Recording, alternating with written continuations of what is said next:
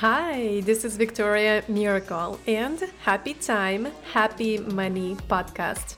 Working in the marketing industry, I recognize that the most often problem I hear is that I don't have money or I don't have time. And then I realized I can help you with both, so why wait? This is not your typical create budgeting spreadsheet podcast. My goal for this podcast is to spread education around time, money, crypto, blockchain in the simplest language possible. Tune in and enjoy. Hello, and welcome back to Happy Time, Happy Money podcast. And today we have Jordan Papoulias. He is a young private investor who has been actively investing since 2018 in both the property and the share market. He wants to reach financial freedom at a super young age so he can enjoy doing the things most people cannot. And we will find out what those things are right now. Welcome, Jordan. Victoria, thank you so much for having me. It's a pleasure. Absolutely. I am so curious to know what things people cannot do and more about you. How did you start it? What got you started? Just everything you want to share with us. So I think the main thing I'll start with is, I guess, who I am. So for guys who don't know me, I'm basically a guy who's trying to break down the investing world through my Instagram account. So what I've learned is that even though investing is becoming somewhat popular now, information is so widespread, I still find that people dipping their toes into investing is somewhat daunting. And it's almost like an unknown world that we didn't get much exposure to in school. And that's understandable, right? Your capital is at risk. So people have the right to be cautious. Although I believe through education, especially when you realize the long-term compounding potential of the market, the riskiest thing a person can do is not invest. So that's just sort of what I'm trying to do. So on my page, you'll find investing lessons, strategies, and ETFs and stocks that I like. How did I start? Wow. So I would have started at a very young age. My dad himself was a private investor.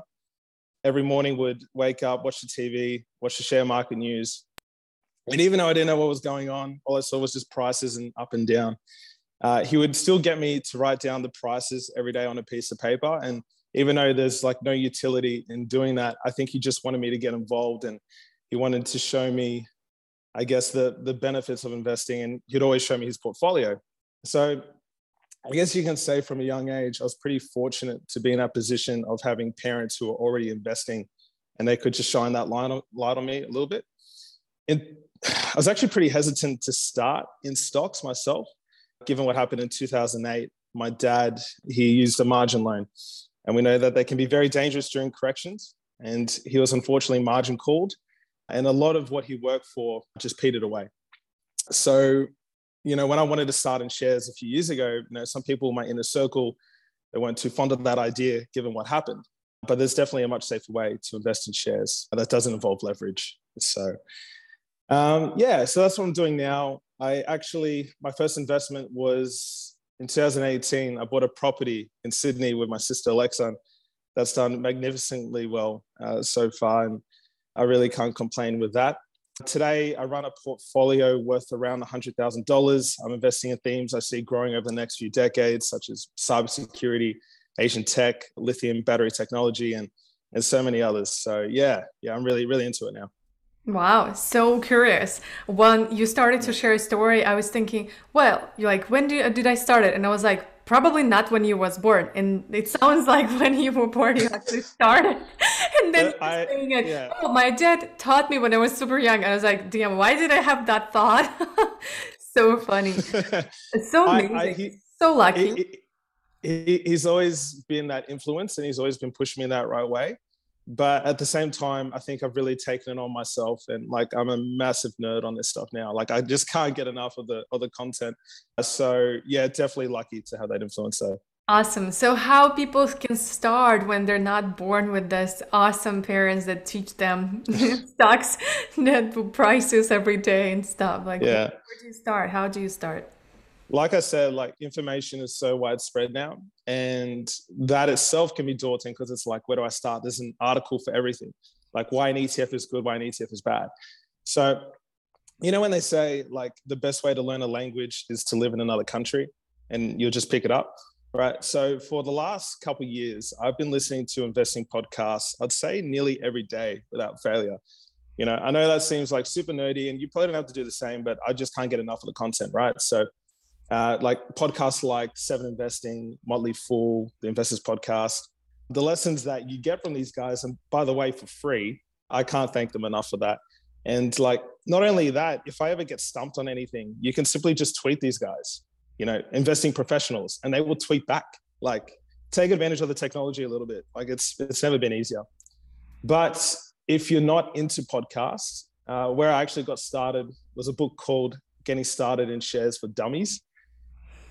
Everyone is a dummy when they start something new, so I wouldn't be too afraid of the title.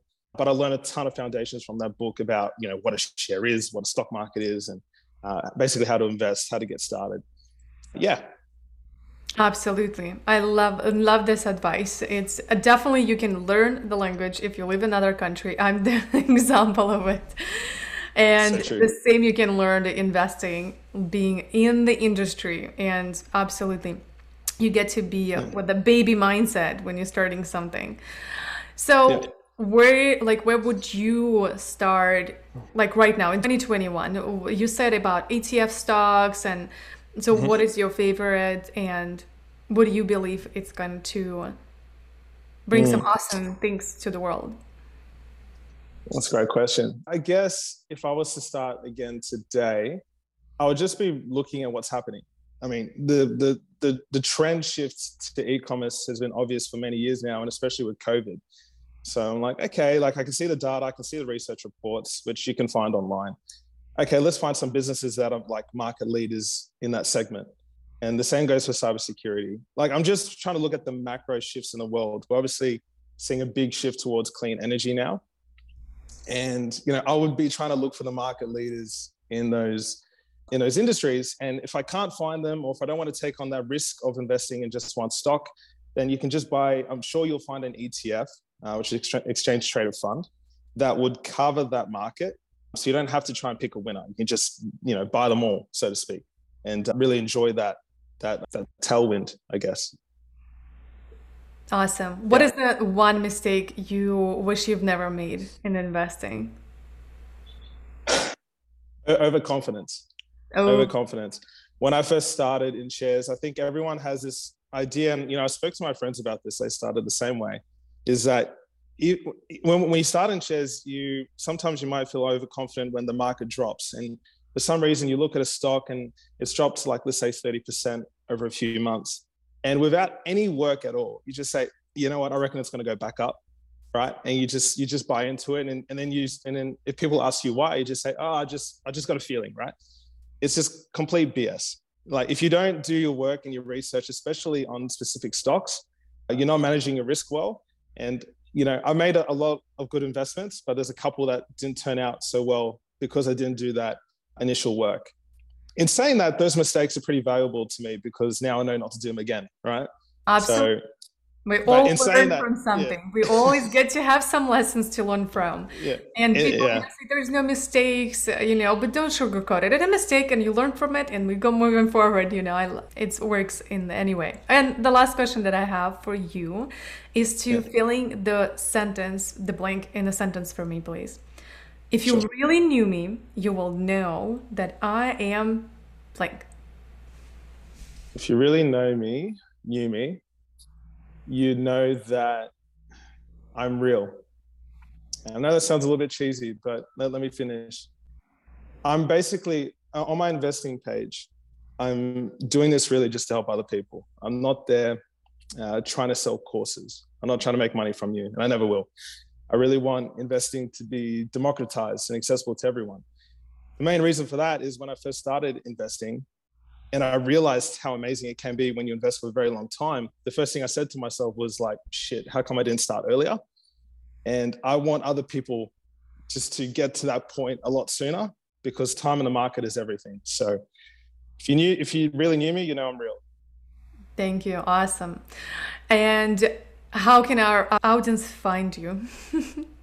how to find me. So right now I'm just on Instagram. I have promised to make TikToks. I just haven't got around to it yet. But my Instagram is @JordanInvest. And we will link everything in the show notes. Even though you're watching or listening to this episode anywhere, just scroll down and there's going to be a link to your episode webpage where you click, and there you will find video, audio, transcript, and all the links that we mentioned in this episode. And thank you so much for watching or listening. Leave a review, subscribe, or rate, or whatever, like it, whatever you find this beautiful piece of content. Thank you so much, Jordan, for coming over, and I'll see you, everybody, on the next episode. Bye. Thanks, Victoria. Bye. Thanks so much for listening to this episode. And if you love this podcast, please make sure to rate, subscribe, and review. And of course, you can get in touch with me everywhere online at happytimehappymoney.com.